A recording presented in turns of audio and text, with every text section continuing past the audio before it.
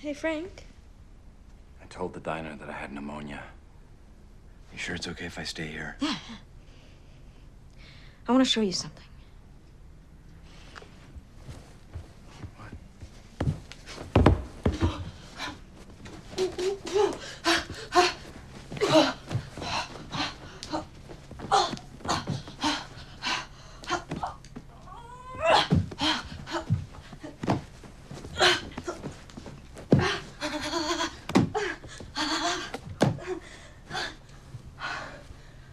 So what do you think? Cartwheels. Well, you see what I'm getting at here. No. Batman had Robin. The original Human Torch had Toro. The Flash had Kid Flash. I could be your kid's sidekick. How old are you? Well, I'm 22, you know? But compared to you, I'm I'm a kid, right? I guess. Right. Now, look, the most important thing, obviously, is the name. All right? Now, you gotta think of it like how it sounds with the Crimson Bolt, all right? So, okay. The Crimson Bolt and Bolt Girl. The Crimson Bolt and Kid Crimson. The Crimson Bolt and the Creeping Bam. What's a creeping bam? What's a Toro? Welcome to the Superhero Cinephiles podcast. I'm your host, Perry Constantine. Welcoming a new guest today and a fellow podcaster, and that's Amit Shrivastava. How you doing today, Amit? Hey, good mate. How are you? I'm doing good. So before we get started with the movie, first thing is I like the especially new guests for the audience to get to know them a little bit. So why don't you tell people a little bit about yourself? Yeah, so Amit. We have a podcast as well, so along those sort of similar lines, movie podcast. Not necessarily superheroes, but sort of just the whole gamut of sort of movies. Chuck in a bit of superhero stuff, some sort of new contemporary stuff, some older stuff, some of our old favorites, and yeah, some international stuff as well. So we're pretty new. So we're trying to figure out what sort of space we would be sort of all like.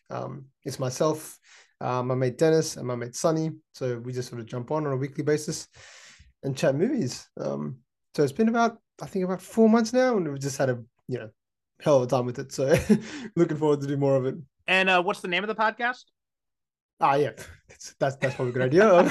The name of the podcast is D54. D54. So you can find that, on whatever podcast player, as they say. Spotify, Apple. Curious, where did you guys get that name from? So my friend Dennis. So I think we had another name before, and that name was taken on. I think it was taken on Spotify or whatever it was. So then he had this name. He had these numbers. He had this number 54 and this letter D following him around. It's kind of weird. He sort of had this combination of D54, and we're just like, all right, well, that sounds cool. It's kind of mysterious. It's probably not going to be taken. So we did that, and then I think, yeah, we just sort of ran with it. We sort of wanted to have a name that's kind of loose-ended, so it's not like, movie podcast or something like that. In case we wanted to sort of venture into something else, like D54, I don't know, history or something like that. Because sort of off-branded. So having a name that's quite open-ended, let's just sort of do that. But yeah, it's pretty easy to find. It's short, it's, what, like D54 is as short as you can get to type into something. So yeah, that's that. But yeah, it's an interesting name. Yeah, I had that experience when I was thinking of a name for this show, because I think I wanted to go with like the superhero movie podcast or something, and it was taken. And I think that podcast actually isn't even active anymore. So, but then I chose this name instead. So why don't we talk about superhero movies and all that. So what's kind of your history with superhero movies? How did you get interested in them or in superheroes in general, anything like that? Oh, that's taking me back. So yeah, I wasn't a big comic guy growing up, so it wasn't a comic introduction. It was more probably just through TV cartoons, I would say, actually, to begin with at the start. So the old X-Men series, the old one, and then the ones that had to follow up on those ones, like Spider-Man, Iron Man, all the cartoons that used to come out. And then in the early, I guess late 90s, early 2000s, I think X-Men was a series that really gripped me in general, like that old Hugh Jackman series. Basically, they were the ones that really got me. And I used to check on Batman every now and then, Superman, but I always liked sort of the Marvel stuff a bit more. To follow that along, and then I started to get an appetite of just like enjoying superhero and superhero like movies. I guess I don't know if you'd classify this is a superhero movie in a way, but this sort of particular kind of movie also interested me like that. Mm-hmm. The moral questions it sort of asks. I sort of like that part of it as well because X-Men was all about, the mutants and how we treat them, and it's kind of a metaphor for the Cold War and stuff like that. So I saw sort of how they sort of combined personal and I guess personal issues with social issues, and that became more and more apparent. And I like that portrayal of society and stuff like that. So I was like, okay, cool. So when I was younger, it's more about it's cool to dress up like a superhero and see this cool stuff. But later on, it became like, all right, these are actually some pretty cool concepts. Yeah, I think I'm pretty sure we're about the same age, and I think most people in our generation came into it the same way. Like I came in through X-Men and Batman the Animated Series, and I think most people of our generation probably got into superheroes in much the same way, because that was what we had growing up. We were every Saturday morning or whatever, you'd have the X-Men and all that stuff. Exactly right. Yeah, yeah. It was exactly that. I think just wake up and watch cartoons and just see X-Men. It'd be like we are most likely the same age. So yeah, it wouldn't be like, oh yeah, check on Netflix and binge through a whole series. Right. It'd literally be like, this is Saturday, I'm watching this, and wake up at like 6 or 7 o'clock on a Saturday, and running down to the TV, and parents are still asleep and all that. Pretty much. Yeah. Check it out and be like, whoa, that was amazing, and then wait a whole week to watch the next one. And then always having to, I remember having to record whenever something was going on a Saturday. It's like, oh shit, I got to make sure I record everything. So it's like I had to record the whole morning block. Speaking of that, I remember that's taking me back a bit. Like I used to when I used to go to school, I used to record this is not really, it is kind of superhero, but I used to record Dragon Ball Z in the morning because it was too early for me to wake up and watch because I had school. Yeah. So I'd record it, but then some days I'd wake up early enough to watch it still. So I'd do this thing where I'd record it, I'd watch it in the morning, I'd come home and watch it again in the afternoon. So I've always loved this sort of genre. And I remember when it's taking me back. When I was a kid, Dragon Ball Z, it was only on Saturday mornings, but it was only on at like 6 o'clock in the morning. So I had to get up earlier than the regular cartoon block to watch it.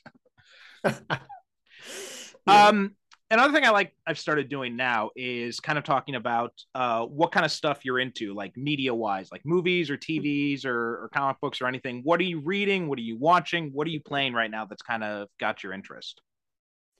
So right now, so it is mostly just stuff that's preparing me for my podcast mostly. So, but that's been good because I got to look at stuff like some sort of international stuff. Some movies are like some of my friends Dennis's his favorite movies has gotten me into some of his stuff which he knows. Other than that, I listen to a lot of sort of history stuff as well. So I like my history.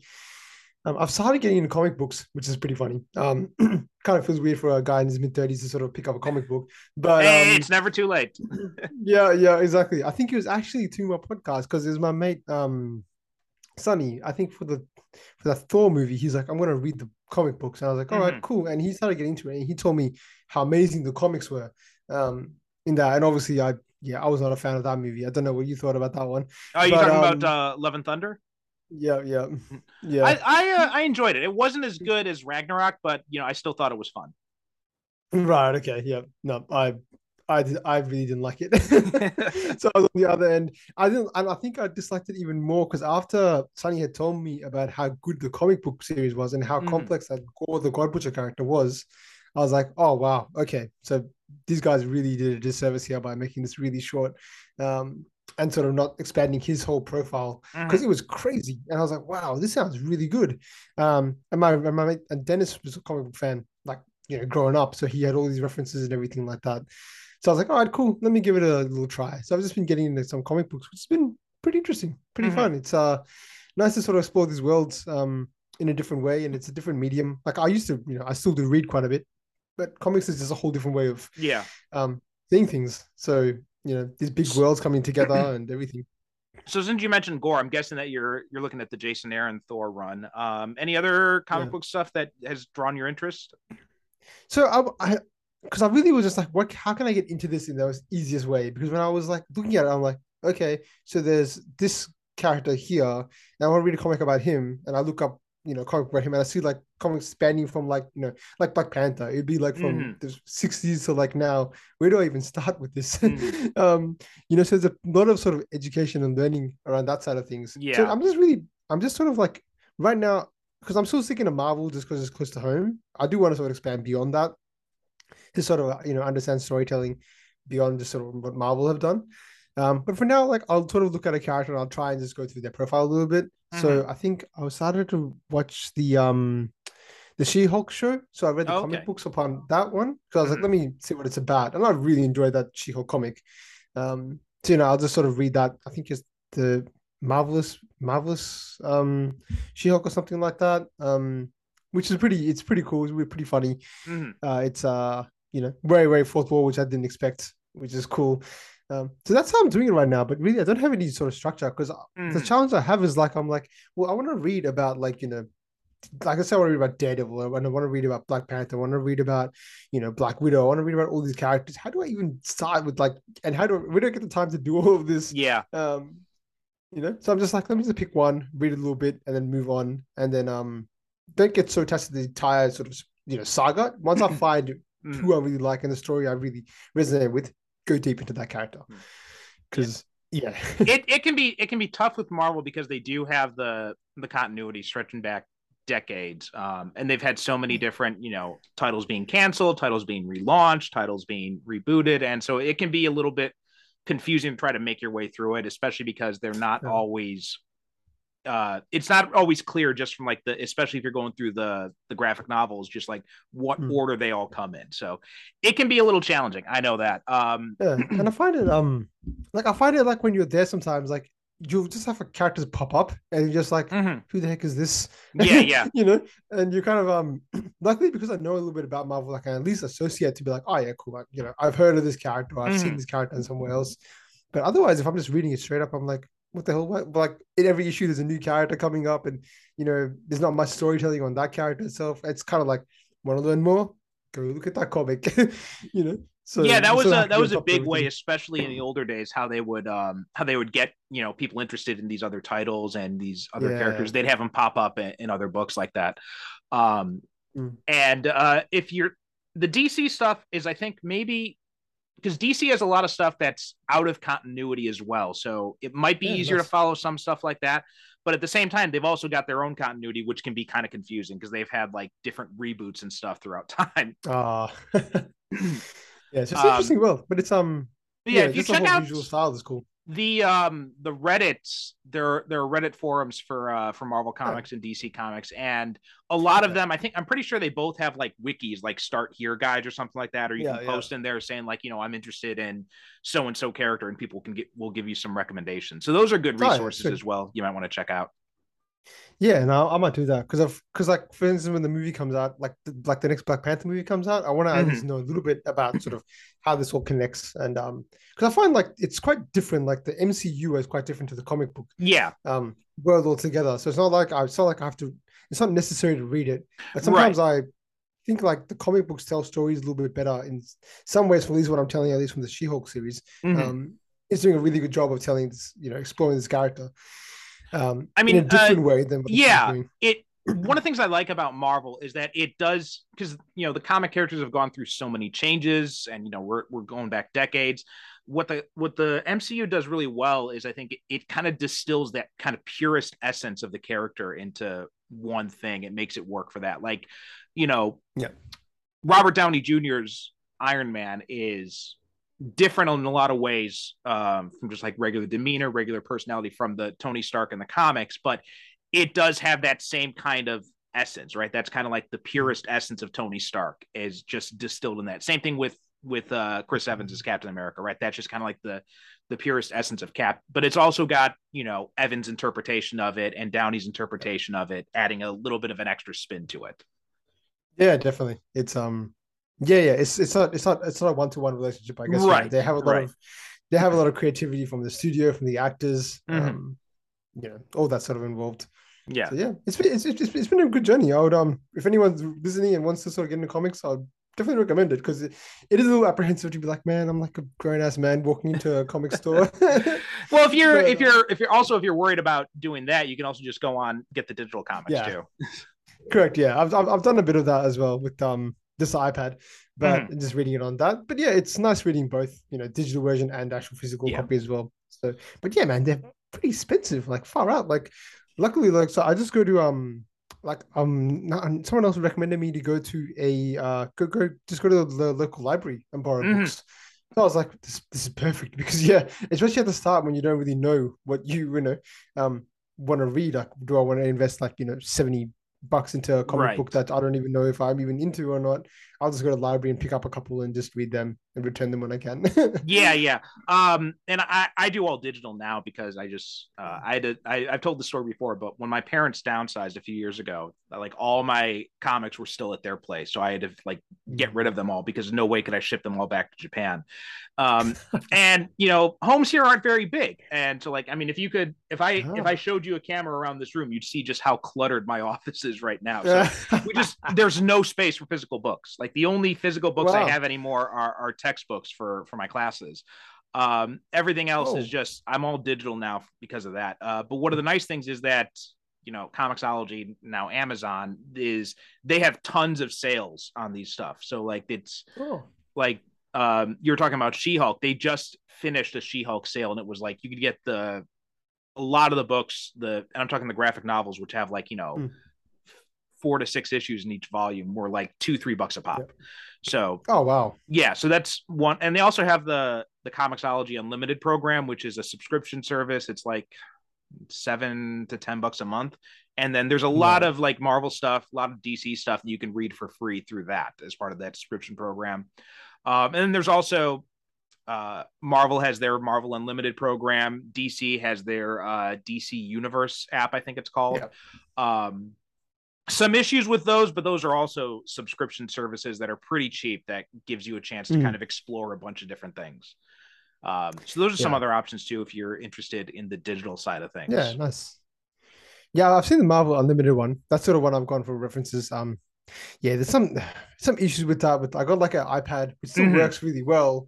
The iPad Air, I think Generation One. It's not compatible with the app. So then I'm kind Yeah, of like, I'm not gonna buy a new iPad when this one's still working just for yeah. that. I had the same issue. Mine was a Generation 2, and it was starting to show its age Mm. recently, especially Yeah, because yeah. the only things I'd use it for is like I'd use it like for streaming stuff. Mm. Like when I'm like doing stuff around the kitchen or something like that. Like I'd have Ah, the iPad open, I'd be streaming stuff, and I'd use it for comics, and that was it. And I wouldn't use it for anything else. But the streaming services now are basically all kaput on it, and so it was just the mm. comics, and then Comixology updated their app, and that killed it pretty much. Oh no. But I did get so I've replaced it with the Kindle Fire Plus All because right. for Prime Day it was on sale for like $50 or something like that. So if It's you're not bad. just using it for like comics or something like that, the Kindle is a really good one to use. It's Wait, it's a but low cost tablet. so the Kindle, but so I've got an old Kindle. It's just black and white. Is it the same kind of thing, or is it a No, colored Kindle? that's a Kindle e-reader. That's like you can get comics on that, Ah, but they're not going to be in color. Like if you want the no. full comics experience, it's really good to get the regular one. And I don't think like the apps and stuff like that, like Marvel Unlimited, DC, they won't work on that Yeah. anyway. Yeah, right. Yeah, okay. That makes sense. Yeah, 'Cause I'm not gonna read it on this black and white reader thing. yeah, It's not yeah. gonna, No, no. when I'm seeing the book and it's looking with amazing graphics and stuff like that, it's like, it's gonna be kind of crap. I mean, if you're reading a black and white comic, if you're reading like manga or something like that, it should be Yeah, fine. that could But work. if you want to read like the color comics, you really want to get the full effect. You really got to go with a regular Yeah, backlit tablet. yeah. Um, Nice. No, but thanks for the anyway, tips, man. That's awesome. yeah, it's anything I can do to help more people get into comics because it's an industry that always needs more readers. So I'm always Yeah. happy to help with that. But anyway, today we are talking about 2010 Super, which was probably James Gunn's first superhero movie, and this was pre Guardians of the Galaxy James Gunn. This is when he was still doing like R-rated horror movies and that kind of stuff. Yeah. And I had heard of this movie over the years, and it was sitting on my Hulu list for like years. It was sitting in there in my watch list. And then sure enough, I canceled Hulu like about a year ago, and then you come on and ask it to be on the show to talk about it. So then I got to figure out a way to track it down without resubscribing to Hulu. Yeah. um, but anyway, what was your history with this film? When did you first get introduced to it? Oh man, I had seen this. Yeah, probably around about when it came out. I think. obviously I didn't see it in the cinema or anything like that. So probably when it came out to DVD or whatever it was, Mhm. sort of found out a way to watch it then.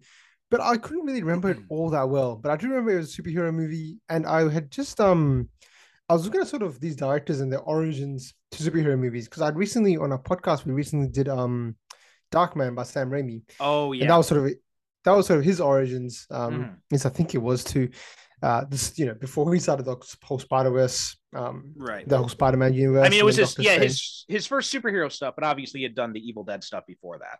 Yeah. He done no, he's being pretty accomplished. I guess I don't know what to call it, indie. Yeah, I guess definitely. yeah, Very, like very indie, very kind of low budget. That was kind of his correct. wheelhouse. That was his jam. But yeah, so I wanted to see, James Gunn's now become, one of the bigger superhero directors there are now, Mhm. especially with his Guardians of Galaxy series and all that. And I really enjoy those as well. So I was like, maybe Peacemaker, actually, which we covered that, yeah, of did an course. episode on that recently too. Yeah, Peacemaker and also the other one, right? He did the Suicide The Squad. Suicide Squad, yeah. Yeah, so it's starting to get a name for all this stuff. So I was like, okay, let me revisit this because I literally I couldn't remember much of it until I started seeing Rainn Wilson in the suit and some of the stuff, and some of the memories triggered back, but I couldn't remember the story much. Mhm. So I was like, okay, let me give this another go and see how we sort of run with this, on sort of second watch. Uh, so that's kind of my history tour. It wasn't too deep, but I thought it'd be interesting to do because I do like that genre of movies where it's kind of like superhero but they have no powers. Mhm. So definitely it did remind me of a few other movies which we can touch on as well, which are similar in their kind of nature. Right. Well, I think the biggest comparison would obviously be Kick-Ass, which this Yeah. got a lot of comparisons to at the time because Kick-Ass came out, I think, about the same year. Yeah, the same year So yeah. Kick-Ass came out. And the comic had come out before that, obviously. And it's funny because James Gunn and Mark Miller, who created the Kick-Ass comic, are actually friends in real life. So Yeah. when James Gunn was getting all this criticism for ripping off Kick-Ass, Mark Miller actually had to come out and defending it. And he's like, look, Yeah. it's he was doing this stuff when I was doing the comic at the same time. Like we were doing these basically simultaneously. That's pretty And interesting. Yeah, no, I yeah, remember reading that. That's um, crazy. and Gunn's response I think was pretty good because he says it sucks on the one hand, and then on the other hand, who gives a shit? There are 4,000 bank heist movies. We can have 5 superheroes without powers movies. Yeah, that's that's a great response. Mhm. Yeah, it's not a movie that it's still not that popular to have this kind of movie. The superhero with that powers kind of like I Mhm. think Kick-Ass was one. My mind didn't go to that straight away. It went to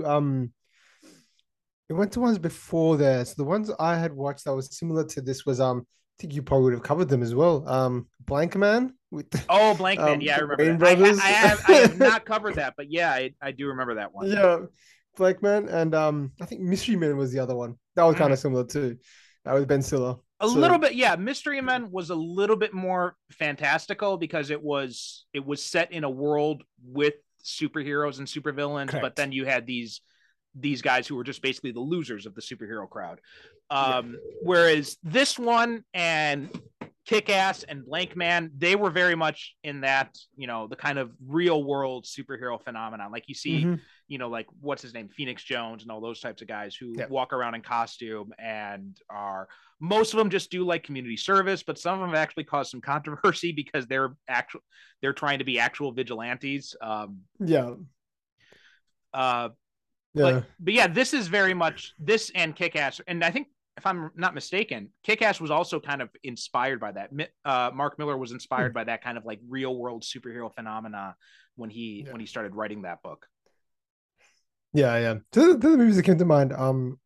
But yeah, it's interesting. Because yeah, it's just I guess when you're watching this, you sort of take a different approach. You're not expecting, I guess, at least I wasn't expecting much like super special effects or super CGI Right. or any of that stuff. You wonder what they're actually going to explore with this, and obviously, I think a big draw for me was this Rainn Wilson because Mhm. I definitely back then, he was sort of Dwight Schrute, and he kind of is Dwight Schrute in this, to be honest. Mhm. He's sort of playing a version of himself, which I do enjoy. I did enjoy that persona, but it made me think about just him and sort of his career and how it sort of panned out. Um, yeah, Yeah, see, I'm not I've only watched like a handful of episodes of The Office. It's one of Right. those shows that I just could not get into in the same way that other people do. So I have not really seen Rainn Wilson in a lot of stuff. I do, obviously I know him, but for me, he wasn't the big draw. I was more curious about this because of James Gunn, and then also, you know, reading up on it beforehand, finding out that Nathan Fillion's in it too. That also caught my interest as well. Being a Firefly fan from way back. No, the cast is good. You know, Elliot Page, who I thought was fantastic in this, and you know, Kevin Bacon also filled out sort of the roster, and Liv Tyler, I think it is. Liv Tyler, yeah. Pretty loaded cast if you just think about it. So in fact, I think this is probably the only, other than Incredible Hulk, this was like the only other superhero film Liv Tyler has done. So yeah, she goes in that. Yeah, she goes from being in the MCU to being in this, whereas everyone else seems to have gone in the opposite direction, right? Greg Henry, Michael Rooker, Linda Cardellini, they've all gone on to Sean Gunn, they've all gone on to be in the MCU. Stephen G, he ended up being in the DC stuff. He was in the Suicide Squad and that's right. Peacemaker, and then Kevin Bacon, of course, in the X-Men movies. The X-Men stuff. Yep. And he's a reference in Guardians of the Galaxy. So so it's pretty, you know, I guess, so it was I guess even the action and stuff like that, I was wondering how would it play out, like, you know, with all that. Because there are a few comparisons, and to be honest, like, you know, Black Man was pretty wacky movie. The action was not much there. I think there was like maybe one scene where he does something, and the rest is just, I think it's Damon Wayans just being funny, but you know, trying to be funny, I guess, the whole time. So this definitely took a much more serious approach with an actual hero. In fact, and he sort of had some problems. when Derek was still alive, he actually had a moratorium. He refused to cover Blank Man because he hated that movie so much. Yeah. No, that's a weird one. Yeah, absolutely. So what were some of the things that kind of jumped out to you rewatching this movie? Watching this, I think, so if we're talking about the highlights, I guess I really probably enjoyed the performances a lot. I think that was something I took away. The story, I think the movie did have a lot of issues. I wouldn't say I enjoyed this fully. There was a lot of stuff I was very confused by. I had some pacing issues, and I think I got a little tired of the joke. Like, I couldn't get past that. You know, it was like, all right, it's a superhero with that powers. Now what? You know? And it sort of dried up pretty quickly for me, because it's not a long movie, but it felt super long for some reason. I had kind of a similar experience, and it really kind of surprised me. I mean, a lot of it is because, you know, James Gunn is obviously not a lot less experienced at this point, but that's true. You watch his stuff now, and his stuff now is very tight. It's very well paced. Whereas this one, it drags a lot. It drags, and it's like, so I think for me, like, I enjoyed Rainn Wilson and the Crimson Bolt and all that. Like, the action was actually pretty good. Obviously, you know, James Gunn, I was trying to get a feel for what James Gunn was before, you know, because this is probably one that probably has less studio interference. You know, because like Guardians of the Galaxy, I can tell has quite a bit. And I think, to be honest, it kind of works to his advantages sometimes, because I think it's just, you know, storytelling, and that's really good in the Guardians, in really both of them.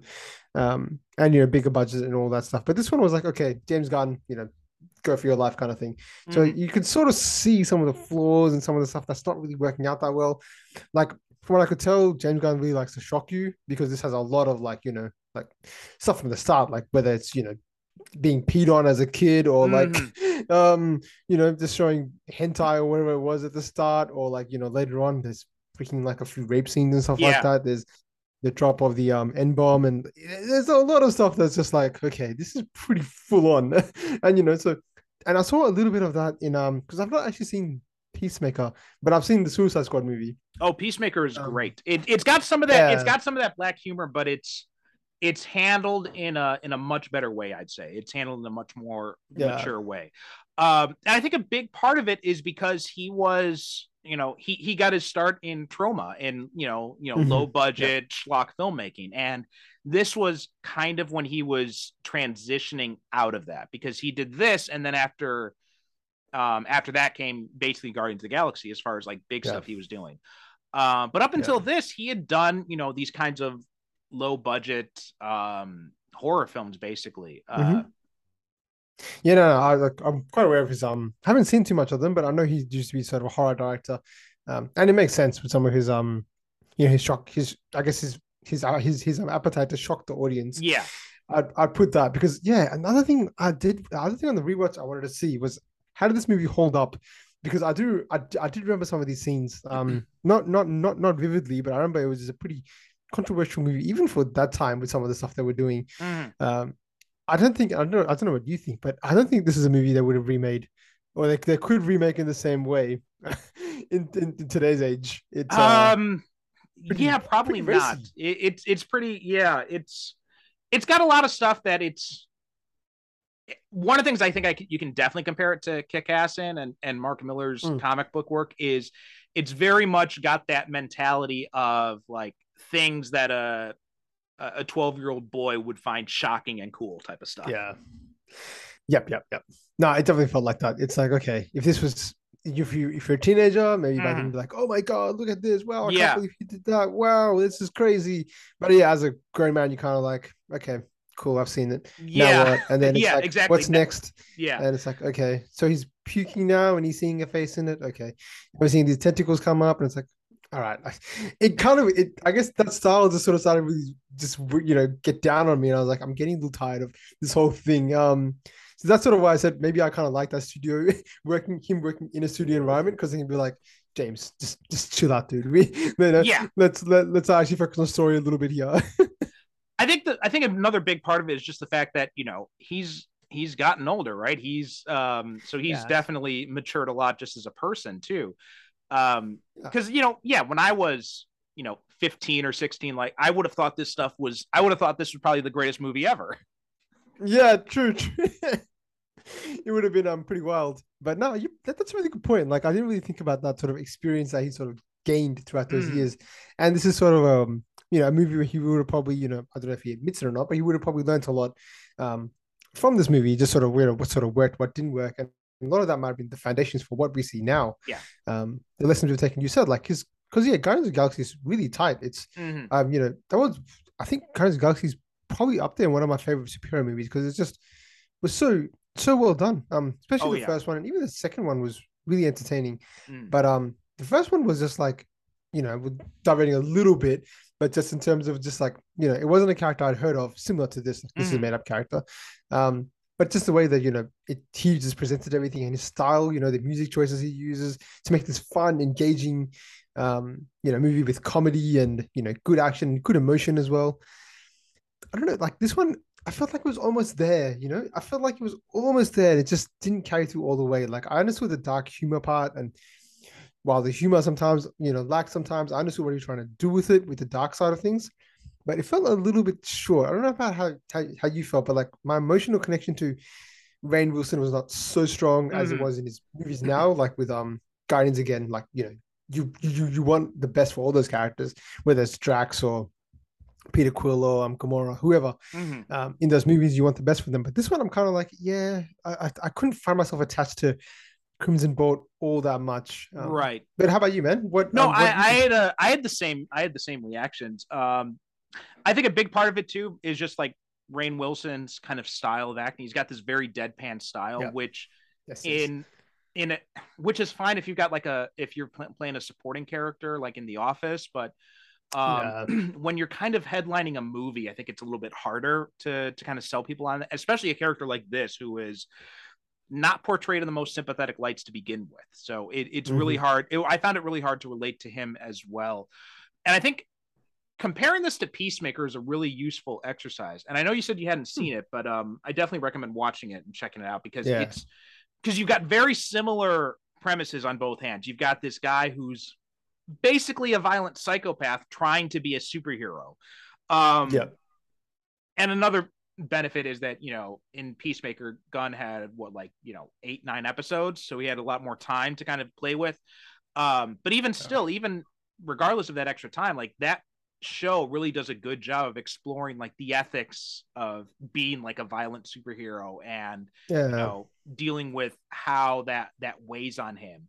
Whereas in this, I don't really feel that Frank ever really kind of learns any lessons necessarily. Like he still seems very much the same kind of deluded guy at the end that he was in the beginning. Yeah, because I guess I don't really relate to him from I can't connect to him from an ethical point of view, like the good versus evil dilemma. Which again, sort of I mentioned sort of Darkman at the start. I thought that movie did a fantastic job of portraying that side of things. Going into the darkness and embracing your darker self, whatever that movie does. But this one kind of leaves you kind of like his motivations are he wants to save his wife. So from a personal, I didn't get that connection that much because I'm like, I don't know this relationship so much, and it turns out to be a really strange one. Yeah. As the end was just even more baffling, I felt. But then, the ethical dilemma, it was never really there. It was just like a madman going after vengeance, or trying to become more mad and more. I'm not sure if I don't know what the focus was kind of all over the place. I felt like I'm like, okay, is this a comedy? Because at times it'd be like, this is there for comedic purposes, and sometimes it works, sometimes it wouldn't. Like there's that.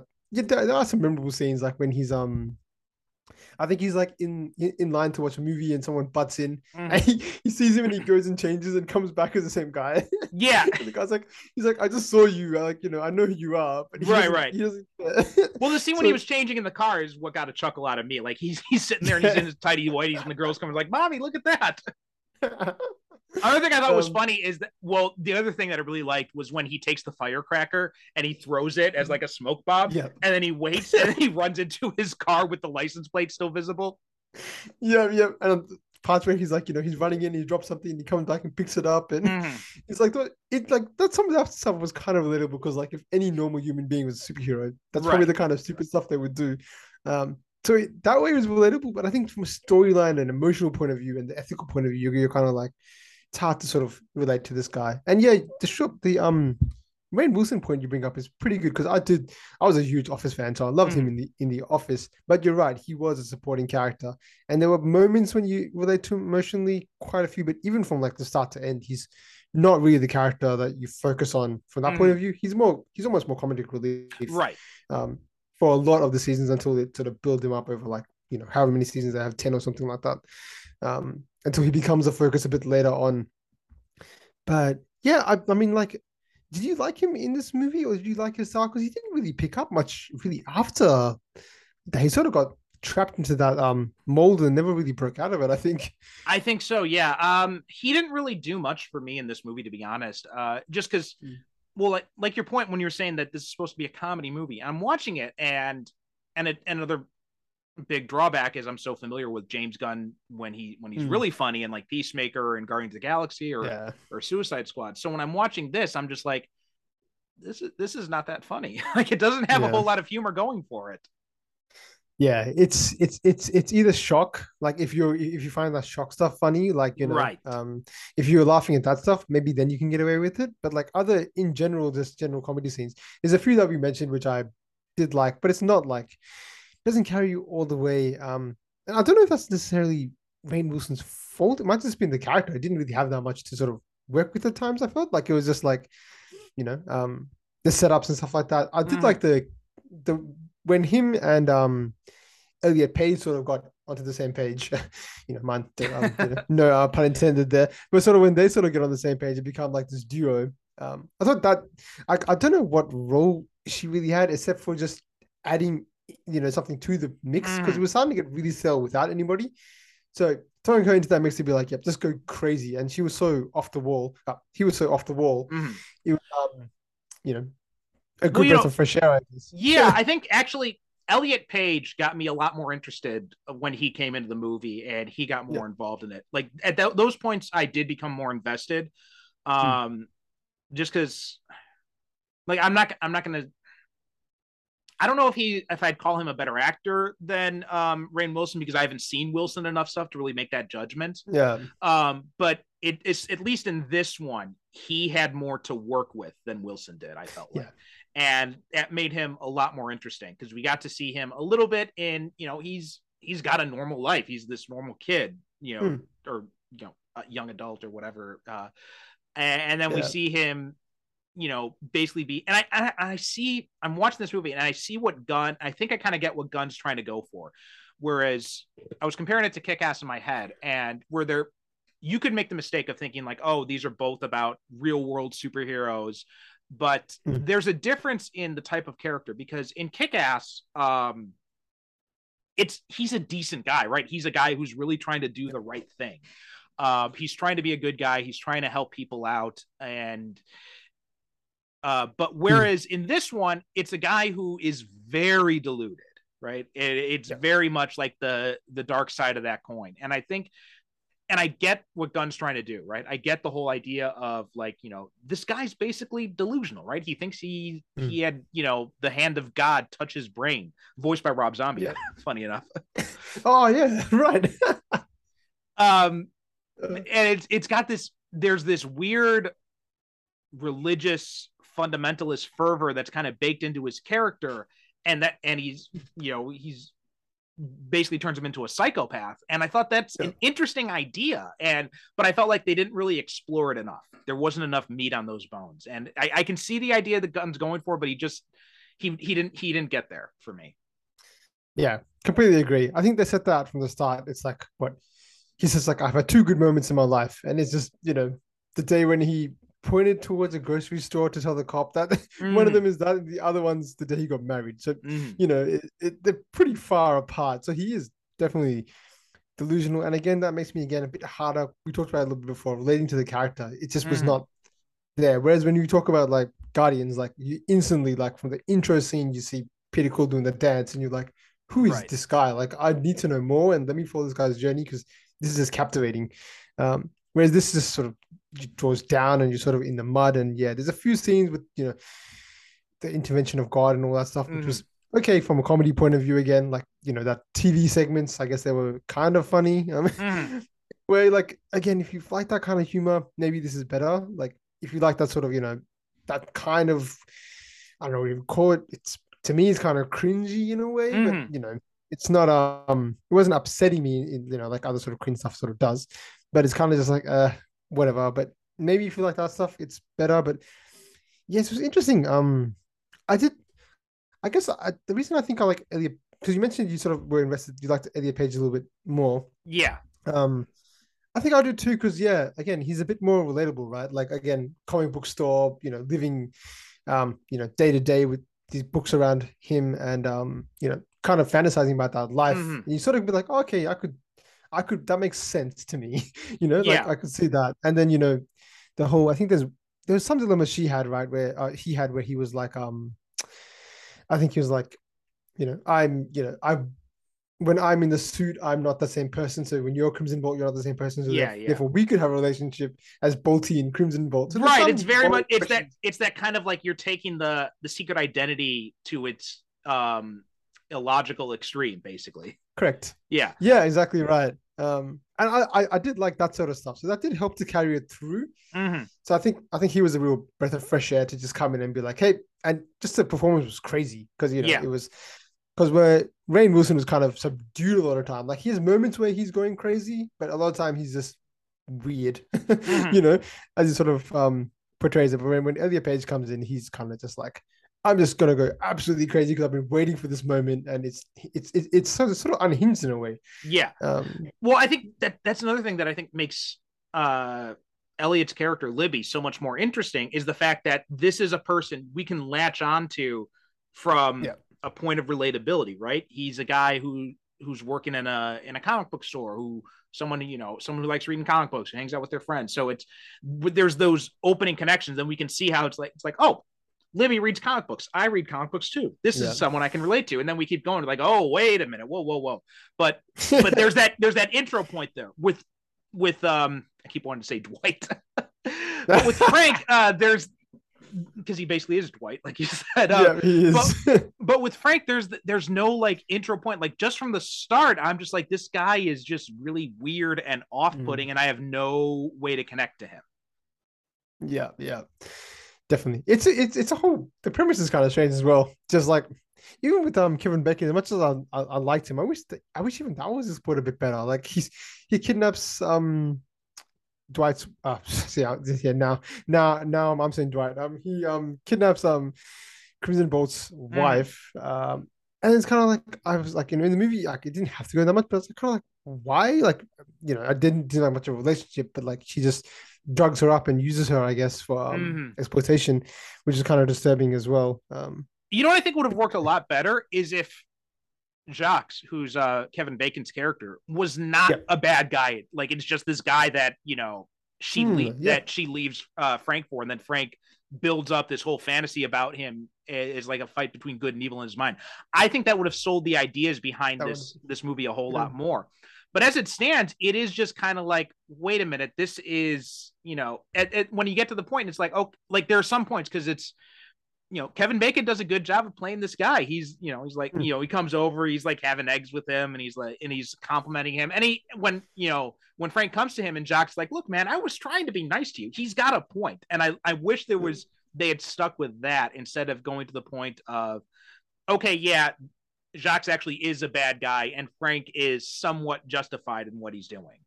Yeah, I think that's a great point. I think that would have been good. It would have added that element of mystery because there's not much. Yeah, Mm, there's no mystery in this movie at all. no. It's pretty straightforward. That would have done something to make it a bit more dynamic. And thrown something into the mix.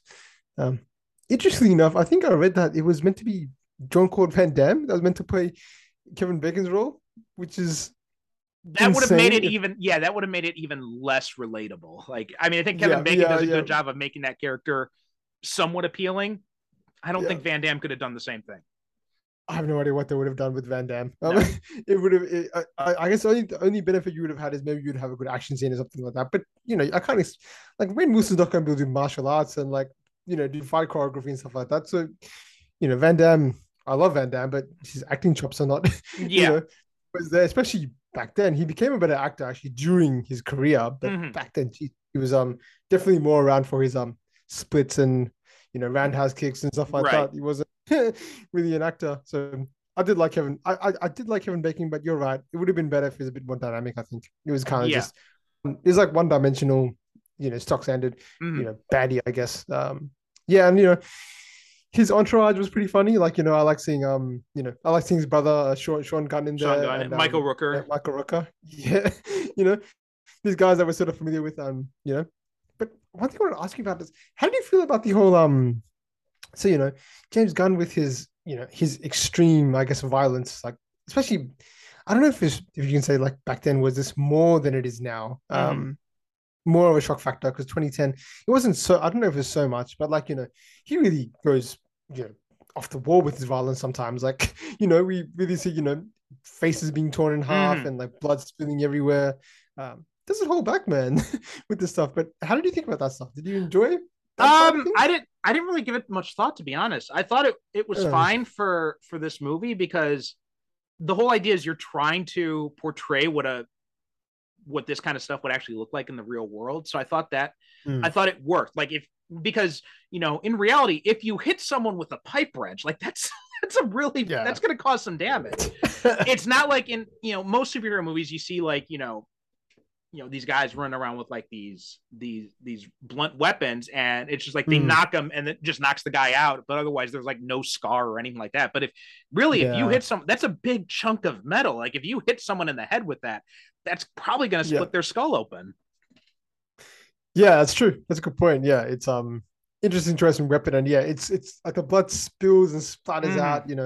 It's kind of that way. So I didn't mind it too much, but I think it's just it kind of wore me down at some point, and Mm-hmm.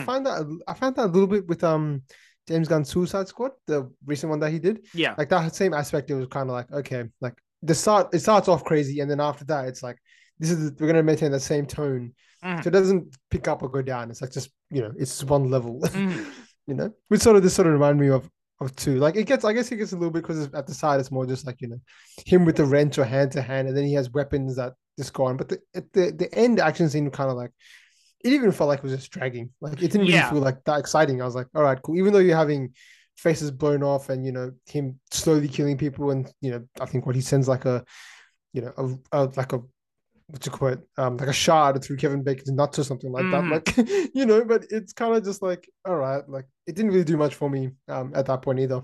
No, I felt the same thing. The ending scene didn't really do a whole lot for me. by that point, I think I was pretty much just kind of like checked out of the movie, and I was just kind of like, all right, yeah, it's going to be over soon. And because yeah, there's a lot of interesting ideas in here, especially the whole idea of, how the public reacts to Crimson Bolt. I thought was another thing that there's an interesting idea there, right? The fact that he is this psychopath, but then, and at first people react to him in horror, but then later when it comes out these were, bad people, then people start react. I thought there's something in there where you can talk about how how black and white the public views things. And I thought there's a lot of room to explore that kind of stuff. But again, we're not getting enough meat on those bones. No, that's a really good one. Like I thought that could have been explored, like how the relationship of the media changes as you sort of progress and sort of what you do and how your actions define. Are you a good guy? Is the shades of gray? Is it black and white? Are you universally loved? There's all these questions you could have sort of explored, but it's like 2 scenes. I think they have newscasts. Yeah. And then you're like, okay, this is interesting, but what else? Right. They're like, okay, well, we did that. Now we got to move on. It's these ideas that Gunn has, but he just doesn't give them enough time to really explore them. And each of those ideas can be a movie in its own right. Like you could do a whole movie just about like the people reacting to a violent superhero and like how that comment, like, I don't know, following a reporter or someone or a police officer who's investigating a violent superhero. And there's a lot of stuff you can explore with like media reaction, all that, which is an interesting idea. And I find these small ideas that Gunn just kind of touches on to be far more interesting than the actual story of this movie. And I'm just like, no, just, I don't care about Frank. Go back to this other stuff. This other stuff is a lot more interesting. I want you to explore this. Definitely right. Because as it stands, and I think a big part of it is just Rainn Wilson. Again, like we said, I just don't think he's charismatic enough of an actor to really kind of, because this movie, and again, I'm going back to comparing it to Peacemaker. One of the reasons Peacemaker works is because John Cena is such a charismatic actor. So even when he's a psychopath, you still enjoy watching him. And so it makes it a little bit easier to stomach it. With Rainn Wilson, I'm not interested enough in him. He doesn't grab my attention enough for me to be really not saying you should have had a John Cena in this role, but someone who's got a little bit more, even if you would switch it, you had Elliot Page being the lead actor here. I think he would have a lot more charisma to carry it through.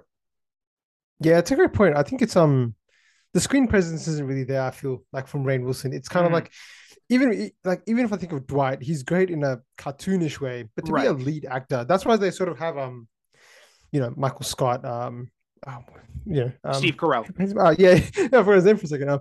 Steve Carell and John Krasinski, they're sort of more the characters you actually relate to because they can have a bit more charisma. But Rainn Wilson's more like, it's kind of like, again, in The Office, it's like one joke, repeat that over and over again, and doesn't go further. So I do like him in a side, comic relief kind of character. I think there he works really well in a limited capacity. But yeah, there are some flaws, and that's probably why his career didn't pick up as much as it probably could have.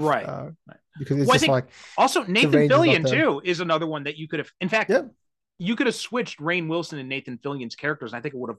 And I think it would have worked a lot better because Nathan Fillion has that kind of like everyman charisma, and I think he would have been able to work really well in this.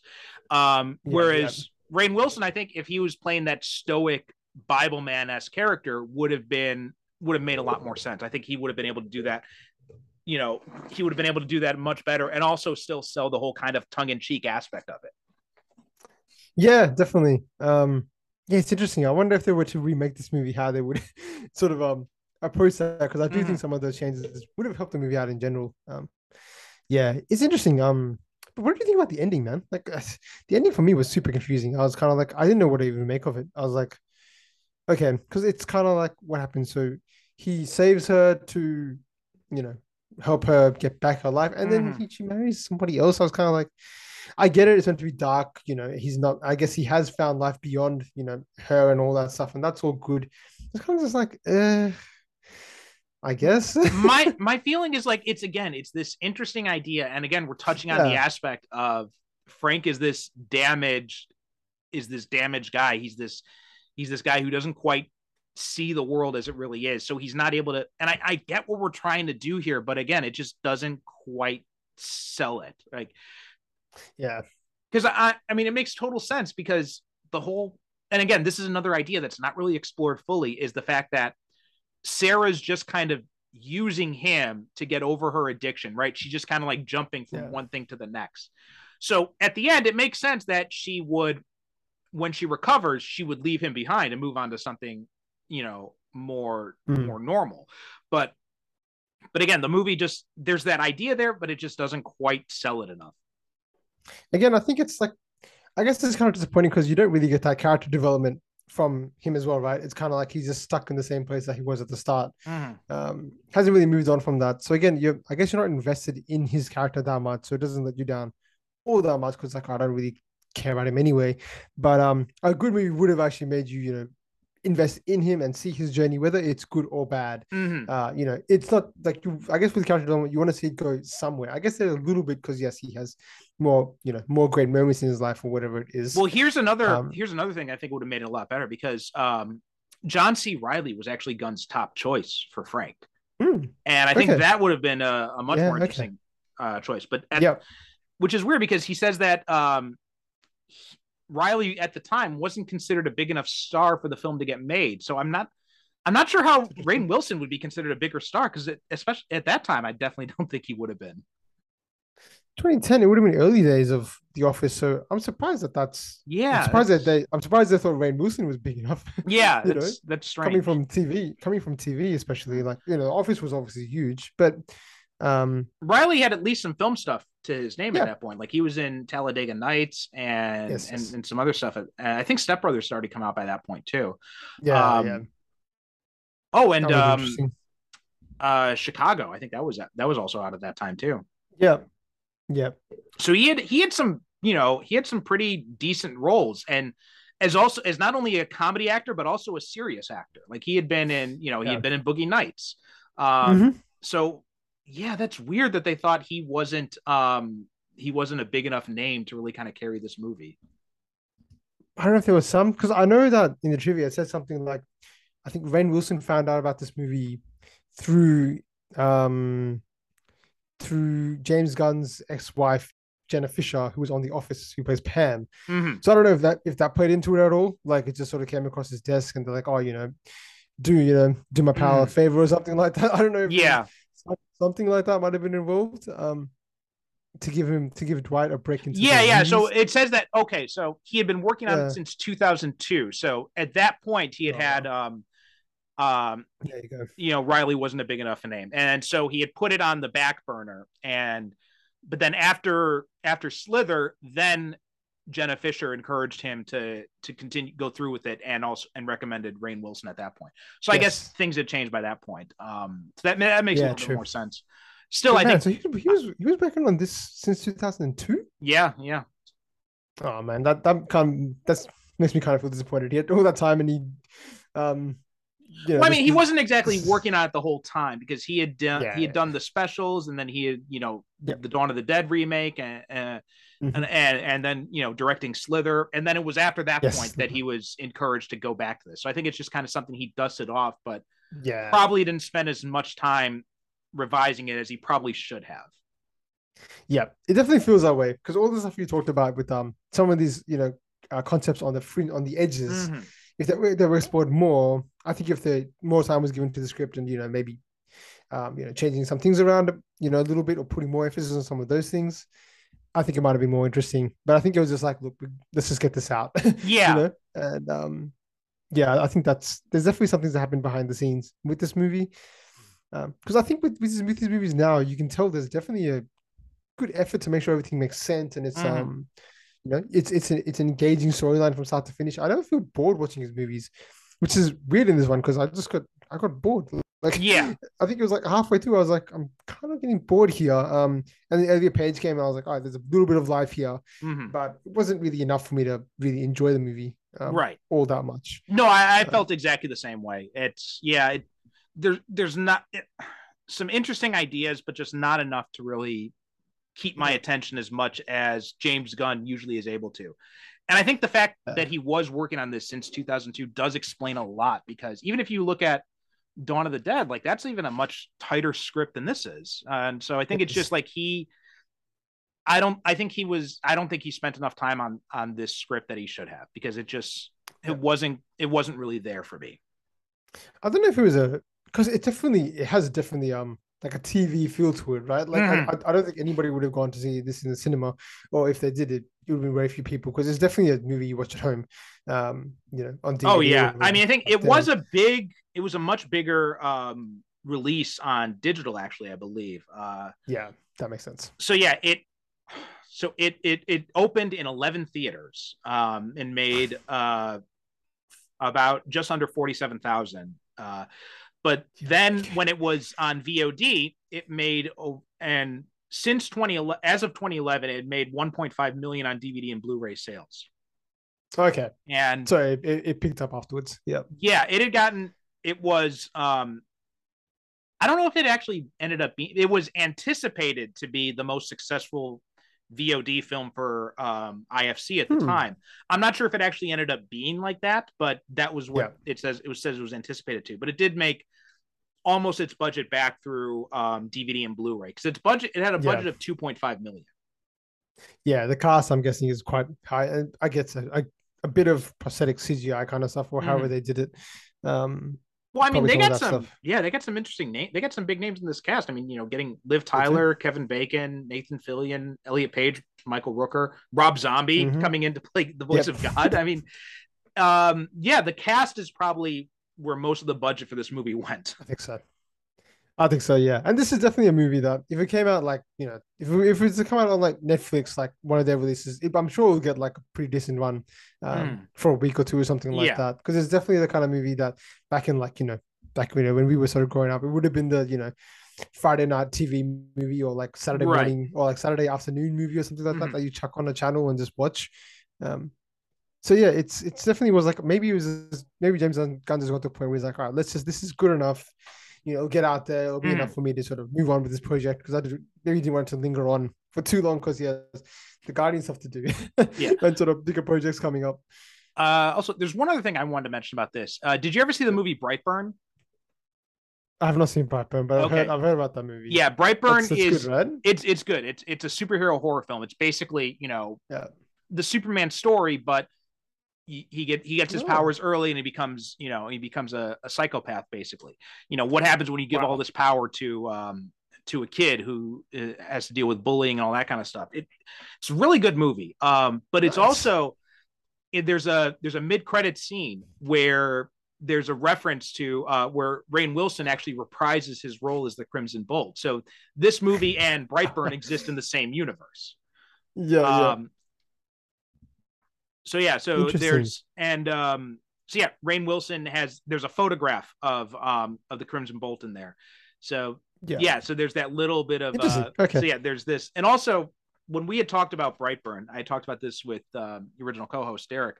He had talked about how when we were watching Brightburn, and then after that we watched Chronicle, and he said you could actually fit Chronicle into that same universe too. Yeah, sure. Yeah, so a bit of multiverse stuff going on there, I guess. Yeah. That's interesting. And I'm definitely going to check out Brightburn. That sounds awesome. Brightburn is definitely worth the watch. It's much better than this. It grabbed my attention much better than this. And James Gunn produced that, so he didn't write it. He didn't write it or direct it, but he did produce it. His brothers wrote it, I believe. Oh, really? Yes. Very cool. Yeah. Any other final things to mention about Super? No, not really. I think we covered it off pretty well. So overall, I guess my final statement would be that I think it's an okay movie. Probably not a movie I'm going to watch ever again.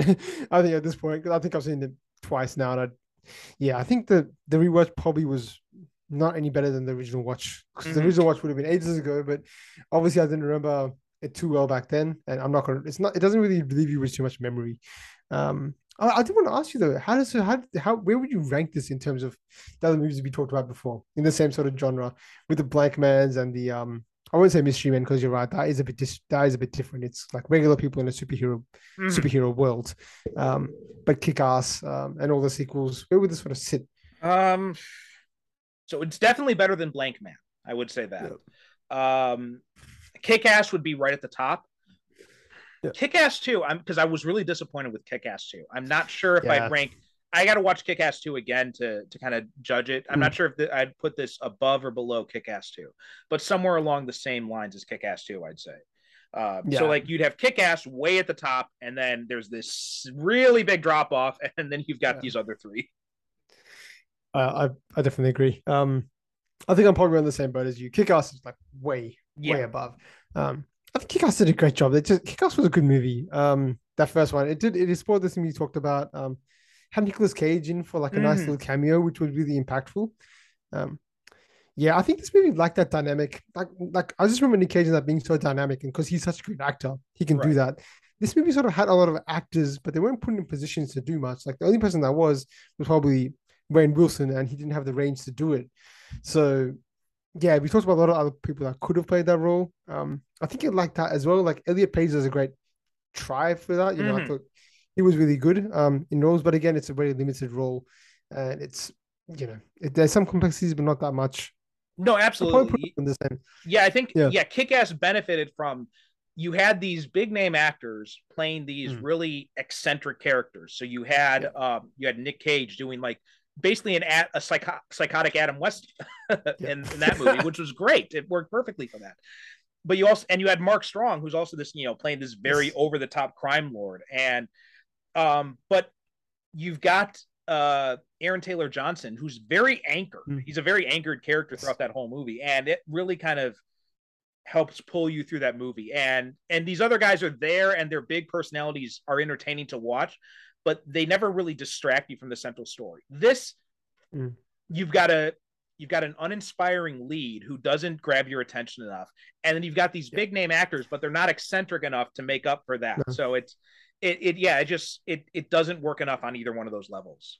And you're right. You had the potential. You had Kevin Bacon there. You had Nathan Fillion there. But the only one who really shines through is Elliot Page. Yeah, I guess they're all one-dimensional. That's the thing, right? It's like Kevin Bacon, sucks and a bad guy. Like, Nathan Fillion, like comedic relief, or something like that with not much of a role. Well, so I mean, you even have like Michael Rooker in there who would usually play that kind of role, but he's just not. No, exactly right. Yeah. I don't want to watch Blank Man again just because I don't want to put myself through that.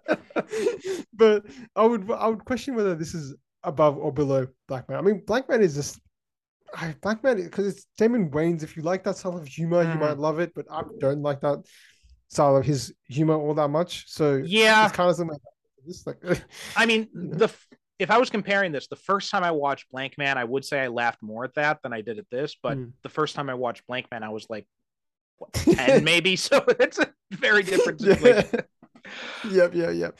I don't put this probably neck and neck with Blank Man. I can't remember Kick-Ass 2 all that much either. I do think it was definitely a step down from Kick-Ass 1. Oh, it was, massively. Yeah, massive step down. Yeah. Which is why I didn't continue the franchise. It was just, let's do one more, get the money, and then walk away from it. Pretty much it after that. All right, Amit, want to tell people where they can find you and your podcast? Yeah, of course. Yeah, firstly, man, thanks so much for having me on. I really enjoyed talking about this movie. Really appreciate it. Great to have this conversation about this weird movie, I would say. So that was great. But yeah, so the podcast is just D54. Yep, just Spotify, Apple Podcasts. I think we're on Instagram as well. Just D54. I think it's pod or something like that. Just type in D54. Should come up at this point. We'll have the link in the show notes so people can check those out. Oh, perfect. Yeah. But I think speaking of superhero movies, I think our next movie we're releasing is going to be the new Schwarzenegger movie. Okay. What is that? The Samaritan? Oh, that's Stallone. Stallone movie. Yeah. So there's a little tie-in for superhero lovers there. That's I've not actually seen it yet. So this episode's actually gonna be coming out in like December or so. So by the time this episode's out, then that should definitely be already on your feed. Yeah. Well, there you go. Okay. Cool. All right, great. Well, thanks for coming on, and thanks for so little behind the scenes stuff. You guys don't realize this, but this has actually taken like 3 tries to get Ahmed on the show because we had a bunch of different stuff pop up in my life. So thanks for being so understanding and being willing to reschedule. After the second time, it's like, oh man, he's not going to come on the show now. But no, no, it's all good. It's I understand, life can get in the way at times, so don't worry about that at all. Yeah, but thanks for coming on. Great to have you on. And yeah, anytime you want to come on back, you're more than welcome to. Awesome, man. No, looking forward to it. Okay. All right. And that does it for this episode of Superhero Cinephiles. Superherocinephiles.com is the website, and we are Super Cinema Pod on Twitter and Instagram. And remember, if you subscribe to our Patreon for as little as $1 a month, you get these episodes a week in advance, and you also get the bonus Superhero Cinephiles Book Club show where we talk about comics and all that fun stuff. Thanks so much for listening, and we will talk to you next time. If you enjoy the Superhero Cinephiles, then you'll also love my companion podcast, the Superhero Cinephiles Book Club. All my Patreon subscribers get access to this exclusive podcast where I review superhero comics and graphic novels. Not sure what comics you want to read next or what you should dive into? I've got you covered on that. I'll be doing reviews, recommendations, and also talking to you about useful entry points if you're interested in reading some comics but don't know where you should start. Plus, you'll get access to all episodes of the main show a week before everyone else. On all of this for as little as just $1 a month. All you have to do is go to patreon.com/supercinemapod and you can sign up at any subscription amount to get started. Thanks so much for your support, and please don't forget to rate and review us on Apple Podcasts or wherever you get your podcasts.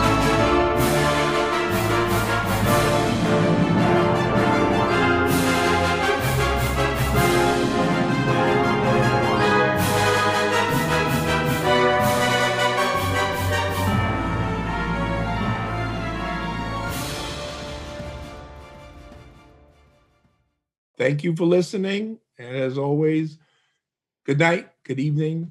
God bless.